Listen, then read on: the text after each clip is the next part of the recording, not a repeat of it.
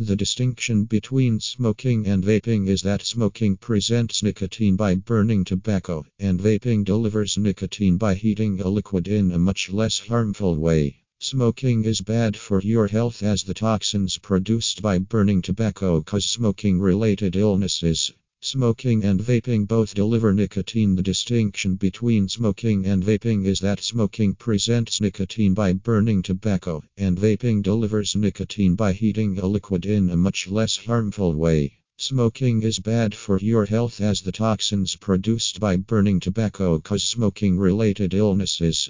Smoking and vaping both deliver nicotine. The distinction between smoking and vaping is that smoking presents nicotine by burning tobacco, and vaping delivers nicotine by heating a liquid in a much less harmful way. Smoking is bad for your health as the toxins produced by burning tobacco cause smoking-related illnesses.